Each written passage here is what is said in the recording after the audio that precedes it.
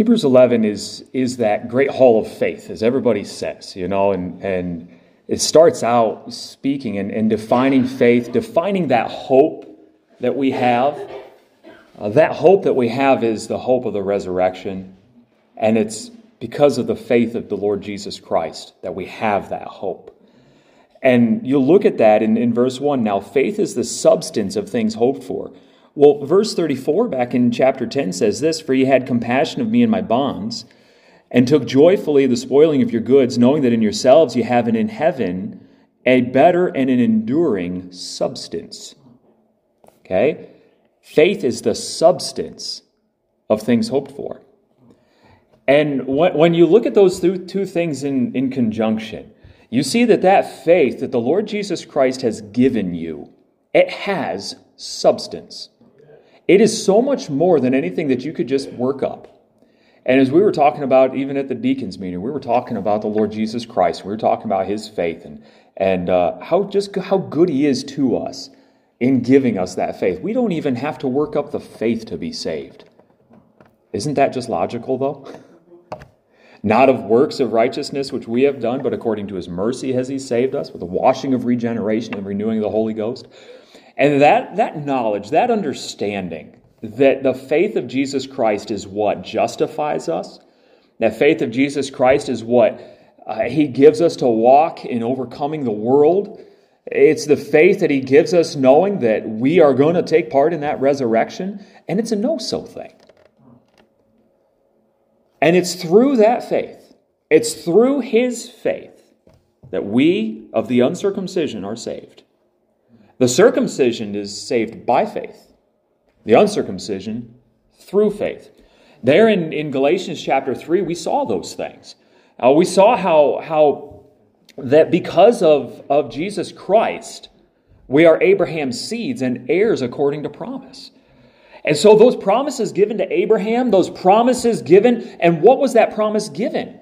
That through you, Sarah, all nations of the earth shall be blessed. That's that promise given, and it's through the faith of Abraham. And here in Hebrews chapter 11, we see that. All right, look at this. Verse 8. And I know we've gone through this before. I didn't have anything to preach, so we're just going to look at this for a while, and then maybe we'll move on to something else. Verse 8, by faith, Abraham, when he was called to go out into a place which he should after receive for an inheritance, obeyed. So his faith caused him to obey. The faith that he had caused him, because it was that faith itself that caused him to obey. It wasn't through someone else's faith. It was his faith. Even in the law, what did he say? Those that, if you live by the law, he that doeth these things shall live by them. That's what it is. And then later on he says that for the just shall live by his faith. And that verse is quoted in the New Testament in saying the just shall live by faith. And so understanding that faith is your life. The life which I now live in the flesh, I live by the faith of who? The Son of God, who loved me and gave Himself for me. And so that life that we're now living, it's a life lived by faith. And because of the promise given to Abraham, there was a certain element of faith that he had believing the promises of God. And remembering this, I'm going to read you something out of John chapter 3.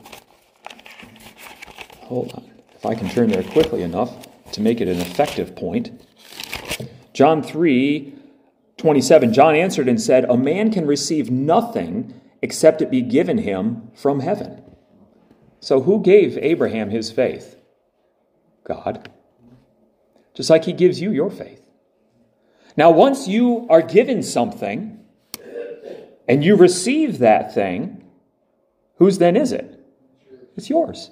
So the just shall live by his faith. But it's not the faith that you worked up. See, do you realize how freeing that is? The faith that I have to be the bishop of the Grace Bible Church and to oversee the operations here and to oversee the preaching of the Word of God and the various aspects of the ministry and the various needs of the church with the help of our deacons and just the various things that go on. God has given to me that measure of faith. But it's only according to his goodness. It's out of his goodness, but it's according to that goodness that he gives us that measure of faith. Men, you have been given the exact measure of faith that you need to be a godly husband in your home. If you're born of God, you have the amount of faith you need to do that. Ladies, you have the right amount of faith, the exact amount of faith, to be a godly, submissive wife in your home. Isn't that something? Isn't that something that God would be pleased to give you that faith? He did it for Sarah. Back in Hebrews 11, look at this. He obeyed, middle of verse 8, and he went out not knowing whither he went. By faith he sojourned in the land of promise. All right, that land was promised, but he was just a sojourner. That wasn't going to be his land. That land was coming. It was promised to his seed, but he was just a sojourner. He sojourned in that land of promise. And that's why I say this thing that we're doing here, this is generational. I may not see the blessings of God that he desires to pour out upon this church in my lifetime. The Lord would so will to tarry. I may spend my entire lifetime laboring in these fields, laboring in this church, laboring in the Word of God, planting the seed, edifying the body of Christ, doing the work of the ministry, so that 2 generations from now can really do the work that God desires to be done here. I'm sojourning in the land of promise. But it's by faith. Why? Because I have a hope. A hope in a more enduring substance. Let's keep going. He sojourned in the land of promise as in a strange country, dwelling in tabernacles with Isaac and Jacob, the heirs with him of the same promise. Now, we've gone into this before where it was the God of Abraham and the God of Isaac. And it wasn't until he wrestled with God all night and God asked him, "What's your name?" that it became the God of Jacob. Because he always talked about the God of his fathers. And if the Lord brings me back into this land, then the God of my fathers will be my God. He said that. And when Jacob wrestled with the Lord all night, he said, I'm not going to let you go until you give me a blessing. He was not going to quit wrestling with the Lord. The Lord said, "Let me go." He said, "No. I'm not letting go until you give me a blessing." And then he asked him, "What's your name?" And you realize the last time Jacob had been asked, "What is your name?" Do you know what name he gave? Esau. He said, "I'm Esau. I'm your son Esau. Here, feel the hair on my arms. Taste the venison that I just got for you out of the field." He was a deceiver. Boy, didn't he reap that in his children. But now, continue on in this thing, though. Look at this. Dwelling in those tabernacles, they were heirs of the same promise. Now look at verse 10. For he looked for a city which hath foundations, whose builder and maker is God. Do you know what city that is? And do you know how many foundations it has? 12. It's that city that is the mother of us all. That new Jerusalem. That Jerusalem above. They didn't have a continuing city. They didn't have that thing, but they were looking for one. Even when Jerusalem was established as the place where the Lord was going to set his name, that was not the Jerusalem he was speaking of. It's that one to come. As Paul says, it's the mother of us all. All right? We're going to be getting into that in Thursday night Bible study here in the next coming weeks. But he looked for a city which hath foundations, whose builder and maker is God. But those things were done by faith. Abraham had that faith. He knew and he believed God, and so he obeyed. Obedience is the very best way to show that you believe. Doing exactly as the Lord commands. Doing it, what, cheerfully? Happily, with a smile. I'm not going to torture you with the rest of the song, but you've got it all running in your head. Terry Miller, that's going to be in your head the rest of the week. We're probably going to be singing it next Sunday night. But verse 11 says this, through faith. It shifts. Now, if you notice, down on the one whiteboard, down in the gymnasium, Right there, the men's class is there, the little poster, and the one whiteboard, and then the other whiteboard. I have on the other whiteboard a circle, and it has God. And then I have another circle down here, and then I have another circle over here. So there's 3 circles. The direct line between God and man is by. Okay? We've done this before with a pen and my wife, and we don't need to go through it all again. But by is directly through. Directly through. By is directly from this one to that one. A direct action. Through, there's a third party involved. There's someone else involved over here. Whether it's Jesus, whether it's Abraham. All right? And when we got into this thing in Galatians chapter 3, we looked at there are some things that we have obtained through Abraham's faith. Because it was through the faith of Abraham, right here, that Sarah was able to conceive seed. She received strength to conceive seed. And it was through the faith of Abraham that she got that. And so because of that, her seed was going to be a blessing to all nations. So that's us. So because of the faith of Abraham, we have entrance in as Gentiles. As non-Jewish people, because of Jesus Christ, through the faith of Abraham, that whole operation was able to come all the way down, Abraham, Isaac, Jacob, and then Jacob's sons, and then all the way down through, and those 12 tribes, and all the way down through the line of Judah, and all the way down through to Mary and Joseph. And those genealogies are so precious. Don't ever just glance over those genealogies. I'm not one for alliteration, but glean from those genealogies. Okay? Do you know what gleaning is? You understand gleaning? All right? In the law of God, when they would harvest their crops, they were to leave the corners of the fields.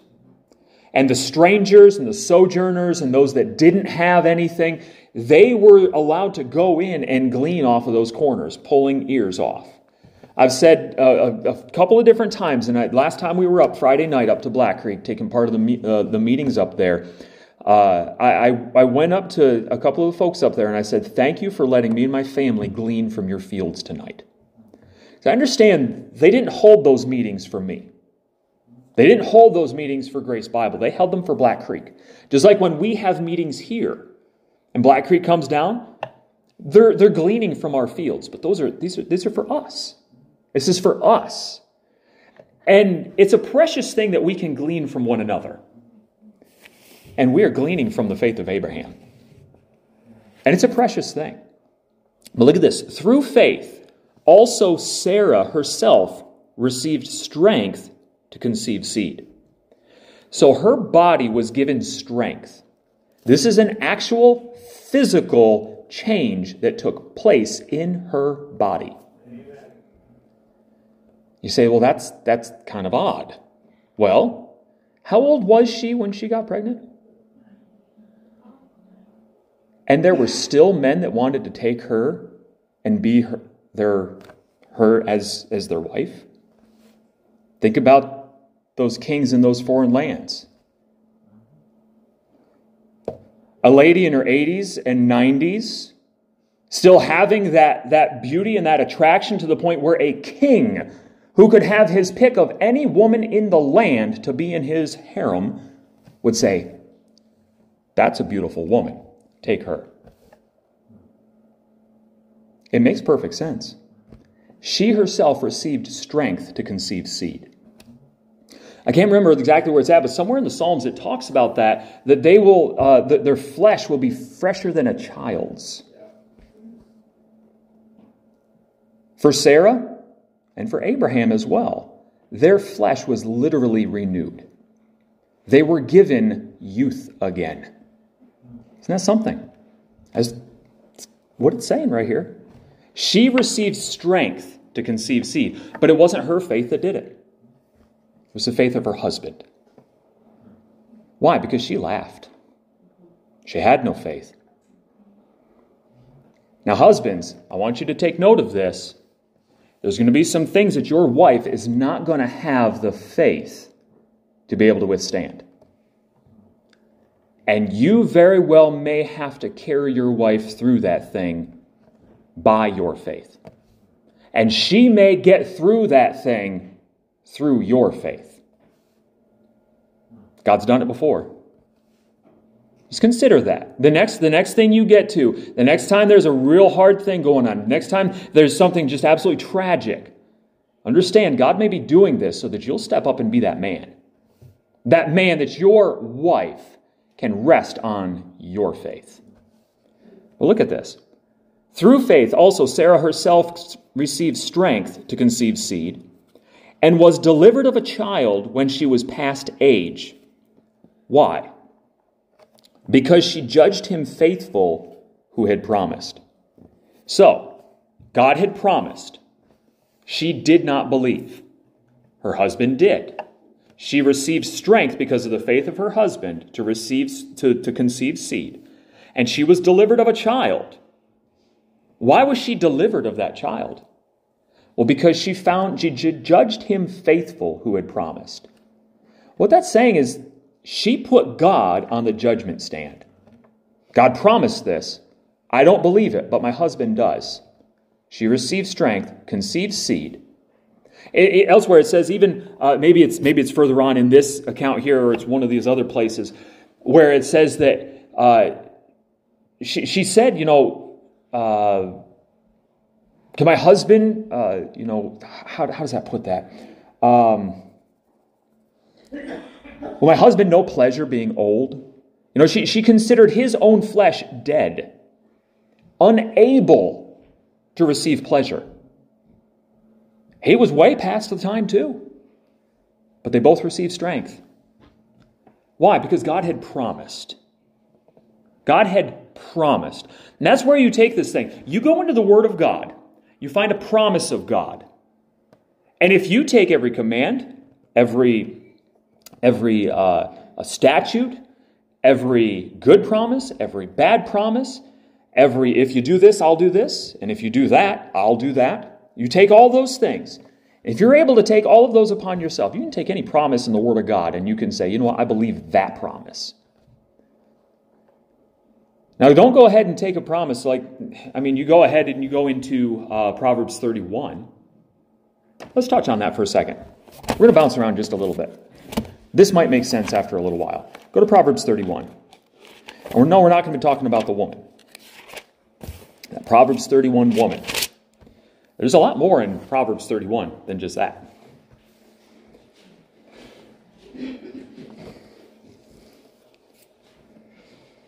Look at verse 6.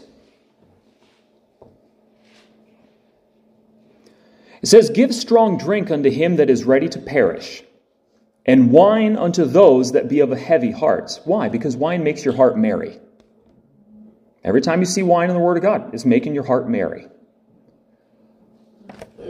"Let him drink and forget his poverty and remember his misery no more."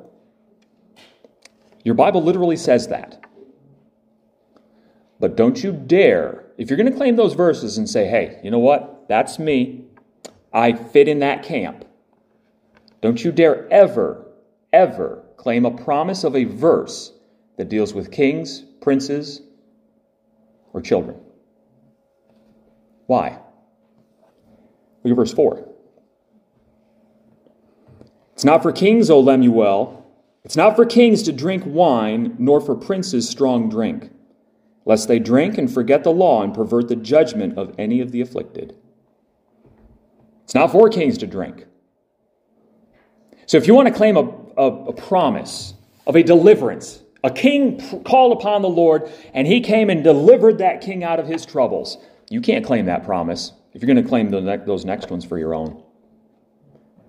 Those that are ready to die, those that have no hope, those that are sorrowing and can't find comfort in God, that's who those promises are for in 6 and 7. I don't know about you, but I'd rather take hold of a lot more promises in the Word of God to kings than to just those two about strong drink and wine. What else does God tell us about strong drink and wine? Wine is a mocker, and strong drink raging. And whosoever is deceived thereby is not wise. Now, what's the opposite of wise? Unwise. A wise man and a fool. What does the Word of God say about fools? A fool has said in his heart, there is no God. So, you're going to take that stand that there is no God. You're going to climb up to the top of Fool's Mountain and proclaim it from the top of the hills that there is no God. You go ahead and you take that strong drink and that wine, because that's the closest thing you're ever going to find to peace. But if you can take hold and take heed of the Word of God, lay aside that strong drink, lay aside that wine which is mocking you. Mocking you. You know, those children that came out and mocked Elijah, what did they tell him? I can still hear Pastor Hayne preaching this. Go up, thou bald head. Go up, thou bald head. What happened to them? Those she-bears came out and tear them.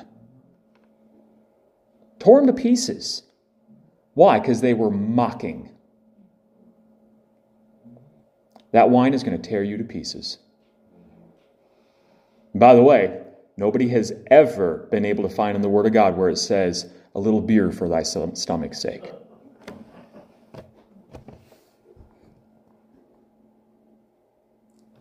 We'll let that one sit for just a little bit. And so, that was Proverbs 31. Let's go back to Hebrews 11 and see where else we can go. She judged him faithful who had promised. You see, when you put God on the judgment stand, which we do, and God is on that judgment stand every day. We could go to Romans 3. Maybe we'll go there next. I don't know. But God is on the judgment stand every single day. He's being judged. But you know what? He's going to come through on top every single time. Amen. And you know what happened when Sarah judged God? She found him faithful. When you judge something, you look at this thing and you say, is this right or is this wrong? And what did Sarah do? Is this promise right or is this promise wrong? She judged him faithful. The jury went out and deliberated in her heart. She examined the whole case that was laid before her. And you know what she came back with a verdict of?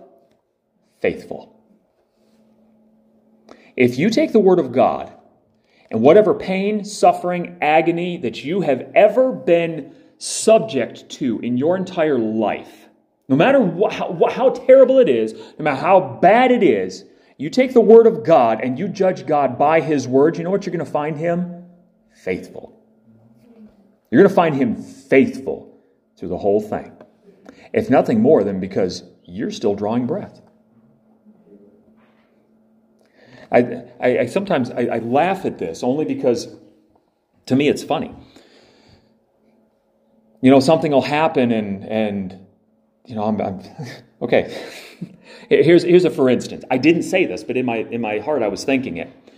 When we went with Brother Deku over to Kinzu Bridge, okay, you know, the railroad crosses right there at that road, and it's an active railroad, but you can see a long ways down, probably 400 yards one way, 400 yards the other way, long ways. And we got up to that, and I pulled up and I stopped and I glanced the one way and there was nothing. I glanced the other way, and there's a train just barely coming around the curve. And I watched it for a second, and it was going really, really slow. And I said, oh, there's a train coming. Well, I think we can make it. And so I went through and up and over across, and we got all the way out to the main road and the stop sign. Like 30 seconds later, when the train finally passed.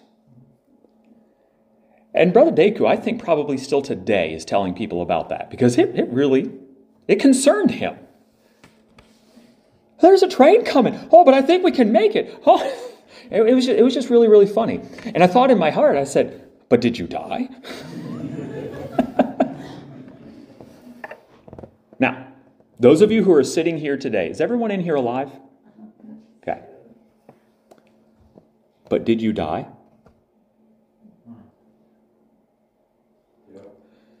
Oh God, this is so heavy and so hard, but here you're sitting. alive. There's no way we can get through this one. Absolutely no way. But yet, here you sit, alive. Now I'm going to ask for a raise of hands on this next one.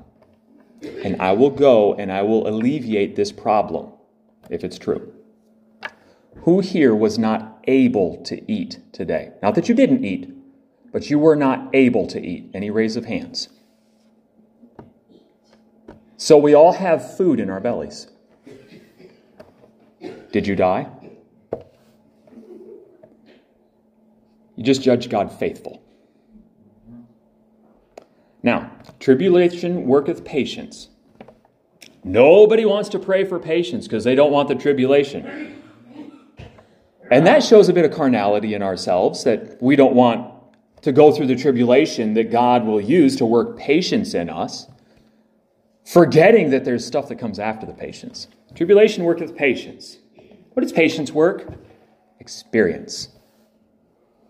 You've experienced that, and you got through it. And you know what that works? Hope. And hope maketh not ashamed. And so, the next time you get into tribulation, hey, guess what? That's working patience in you. So that patience will work experience. So that you can look back on the experience before and say, hey, you know what? I came through that. It was rough, but we made it through. And so there's hope. And hope maketh not ashamed. Whosoever believeth on him shall not be ashamed. And you judge God faithful. Let's keep going on this. Judge God faithful who had promised. Verse 12. Therefore sprang there even of one, and him as good as dead. There it is. He was as good as dead. He couldn't know pleasure. Could not know pleasure. Those of you in here who are able to receive that, you understand what I'm saying. He could not receive pleasure. He was as good as dead, as was Sarah. But God gave them strength. And it even says that, he gave God the glory. Can you imagine that? Sees his wife, flesh as fair as a child, in her late 80s and 90s. I'd give God glory for that too. I'm not being ugly. I'm just saying. Glory to God. Amen. How precious is that? Now look at this. He was as good as dead. So many as the stars of the sky in multitude, and as the sand which is by the seashore innumerable. But he said, these all died in faith, not having received the promises, but having seen them afar off. And therein, those promises which were seen afar off, God gave to them. They never saw the culmination of that until one day. Until on one day, there was a man came, and he went down there to Abraham's bosom, and he said, he's coming. He told me this day he was going to be here. And there, all those in Abraham's bosom, as they waited, and they waited one day, they waited the second day, they waited the third day. But before that first day had begun, they saw the soul of Jesus Christ being drawn up out of hell, drawn up out of that gulf, placed in Abraham's bosom, and they saw the culmination of all the promises of God in the person of Jesus Christ. Abraham saw his seed, saw that seed of promise. Isaac saw the same. Jacob saw the same. And that thief who died on that cross saw the same. We were just talking about that today around lunch table. Or maybe it was before lunch. It was before lunch. And we were talking about that thief that died on the cross. And then this is a good, deep theological question that a lot of Bible colleges have a really hard time with. But I'm going to pose it to you, and we'll see if we can figure this thing out. Our little backcountry church on the back roads of Pennsylvania. A testament is not in force until the death of the testator.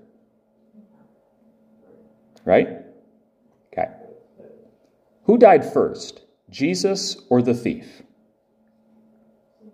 Jesus did, right? Because he died. They came to break the legs of those on the crosses, those three on those crosses. They broke the first thief's legs. They broke the second thief's legs. But when they came to Jesus, he was already dead. So, that thief that went to Abraham's bosom, did he die in the Old Testament or the New? In the New Testament. If he wasn't the first, he was one of the first that died in the New Testament. And as far as I can really see theologically, he was the last one, other than Jesus Christ himself, to go into Abraham's bosom. And after those 3 days, he led captivity captive. He took them up out. Now, the reason I talk about the Bible colleges is they will go back and forth about that thing because of the baptism. Baptismal regeneration is such a hang-up for people, thinking that there's some sin-cleansing power in the waters of baptism, not understanding the death, burial, and resurrection of Jesus Christ according to the Scriptures. That when he died, you died with him. You were buried with him in baptism. John the Baptist said that he that cometh after me, he will baptize you with the Holy Ghost and with fire. That baptism of fire was not the tongues of fire at the day of Pentecost. If it was, then Methodists have baptism right. And they just put a little bit on the head. That's not baptism. Baptism is a full immersion. Now, where's the one place you could go to be fully immersed in fire? That's right. And so when you were buried with him in the baptism of his death, he took you with him. Why? Because he was made sin for us who knew no sin. He was made into you on that cross. That was you hanging there. And you went with him into the flames of hell.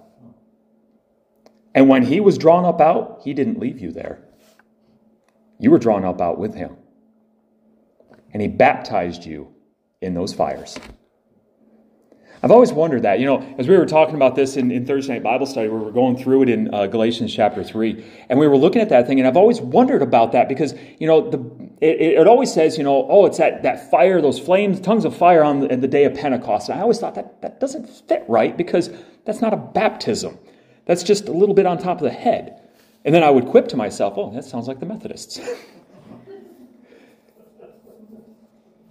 And then if you are able to take the Word of God for exactly as it says, it's so funny that all the pieces fit together perfectly.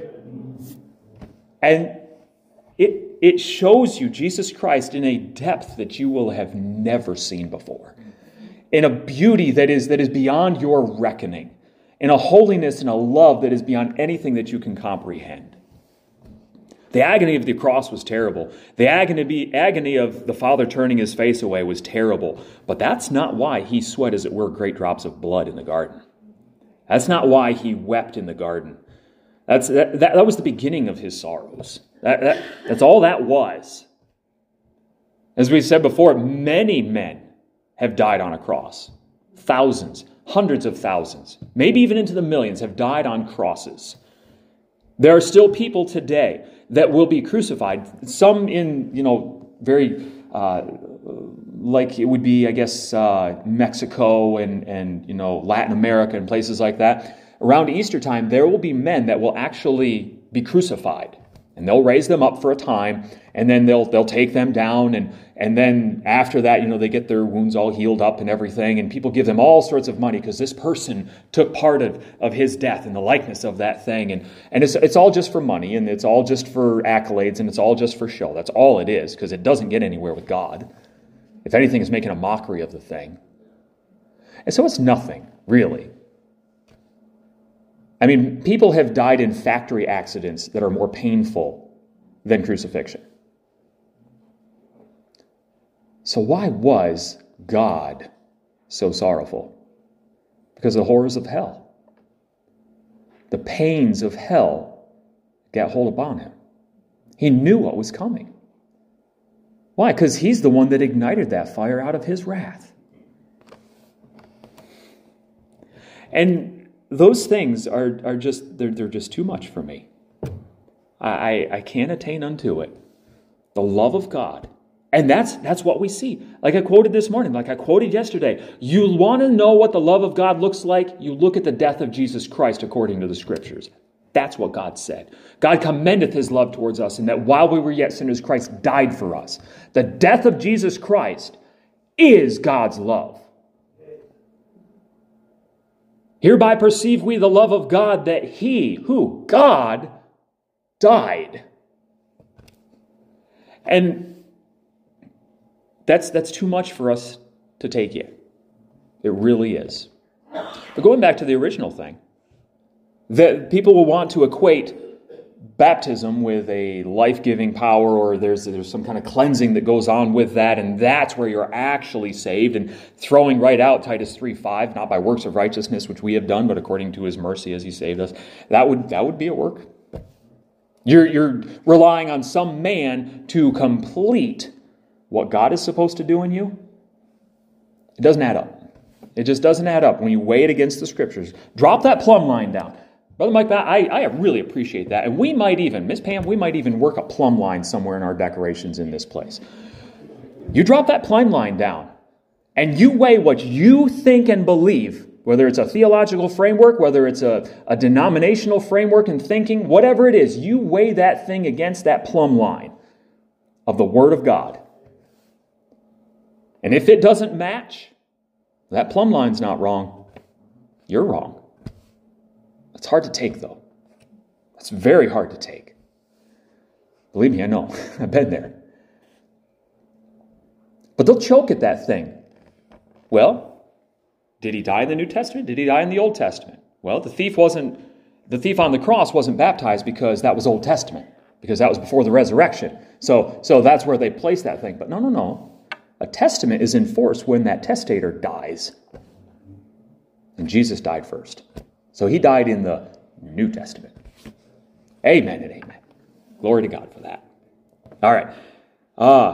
They saw those things afar off, were persuaded of them, and embraced them.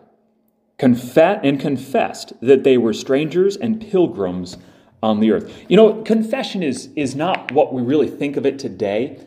If you confess with your mouth the Lord Jesus and believe in thine heart that God hath raised him from the dead, thou shalt be saved.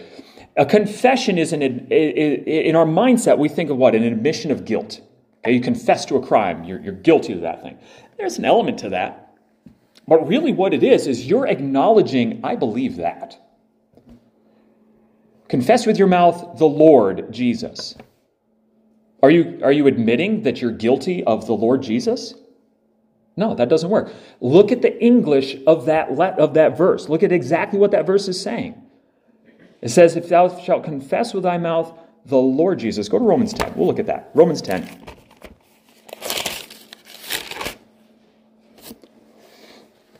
And verse 9.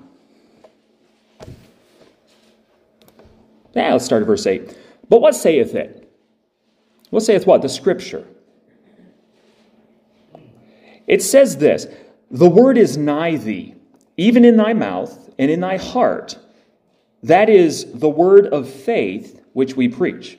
Again, Paul preached the faith of Jesus Christ. At least he did in Ephesians and Galatians and 1 Corinthians and pretty much the rest of his epistles, including Hebrews. What did Peter preach? The faith of Christ. Thou wilt not leave my soul in hell, neither wilt thou suffer thine Holy One to see corruption. Men and brethren, let's reason together. I can't be David. He's dead, and his sepulchre is with us unto this day. That was Jesus speaking those words, that his soul would not be left in hell, neither would his flesh see corruption. Acts 2, 27-31. Paraphrased here and there. But what is that word? It's the word of faith, and it's nigh thee. Why? How is the word of faith nigh thee? Well, because Jesus Christ is that true light that lighteth every man that cometh into the world. Does that leave anybody out? Every man-child and every woman-child that is ever born has the light of Jesus Christ in them when they are born. When they come into this world, they have the light of Jesus Christ in them. The spirit of man is the candle of the Lord, searching all the inward parts of the belly. And that word, the word of faith, is nigh thee. It's in you. You who are lost here tonight, the word of faith is already in you. It's the word of God. If you're able to receive it. If you're able to receive that thing, and remembering, like we looked at this morning, that receiving, it's more than just accepting of a gift. It's believing that that thing is true. And it's the same thing with confession. Look at that, verse 9. That if thou shalt confess with thy mouth the Lord Jesus. Are you admitting that you're guilty? Well, guilty of your own self. Guilty of your own sin. But that's not what this says. It says, confess with thy mouth. What am I supposed to confess with my mouth? The Lord Jesus. That's what you're supposed to confess with your mouth. Why? Because out of the abundance of the heart, the mouth speaketh. No man calleth Jesus Lord, but by the Holy Ghost. And so, when you're sealed with that spirit of promise, the Holy Ghost of God is in you. You already have that word nigh you, because that light, Jesus Christ, lighteth every man that cometh into the world. You've got that thing in you. If you'd believe him, he would change your heart. And instead of cursings and bitter envyings and murders and adulteries and everything that we looked at this morning, instead of all of that, guess what would come out of your mouth? You believing that he is the Lord Jesus. The Lord Jesus. You know, A.W. Tozer spoke of this thing of lordship salvation. Okay? All the theological folks love to throw those big things out, you know. I tell you, there's an awful lot of terminology that theologians have that I have absolutely no idea what it means. I really don't. I couldn't tell you the 5 points of Calvinism now if you had a gun to my head. Why? I don't need to know what's false. He had a couple of things right. But he was still relying on his pedobaptism. Pedobaptism, there's the theological thing. Baptism of children. You know that John Calvin killed Baptists? Because they were rebaptizing people after they were being born of God. What was the other fellow that was with him? Zwingli? Zwingli.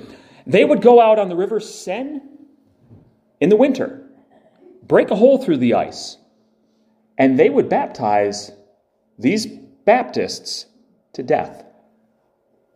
Leave them there till they thawed out in the spring.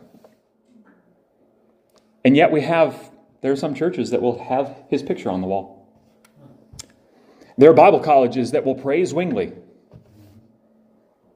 It's interesting when you actually read history and not just the history that the victors wrote. Right? Just think about that. How do you think World War II would look if Germany had won?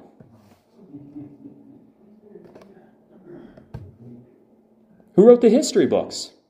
The victors. But you look into those factual events, those actual historical events, you're going to find there's an awful lot more to that. So yeah, John Calvin, he got a couple of things right. He got a lot wrong. Yep. But thou shalt confess with thy mouth the Lord Jesus. To confess is to openly admit, I believe that. Do you believe that Jesus is Lord? You can't except the Holy Ghost give it to you. You just can't. Go to John chapter 6. How about this? The Lord's putting together a message. Isn't that something? John chapter 6. Verse 65. Yeah. And he said, Therefore said I unto you, that no man can come unto me except it were given unto him of my Father. You remember what we read, what John the Baptist said? No man can receive anything except it were given him from heaven. Where is that?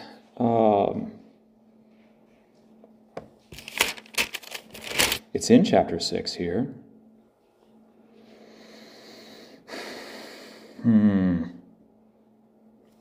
Verse 29. Jesus answered and said unto them, This is the work of God, that you believe on him whom he hath sent. No man can call Jesus Lord but by the Holy Ghost. And so, how are you able to call Jesus Lord? How are you able to believe on his name? How are you able to be born of God? How are you able to have faith at all? God. But do you believe him enough for him to actually do that?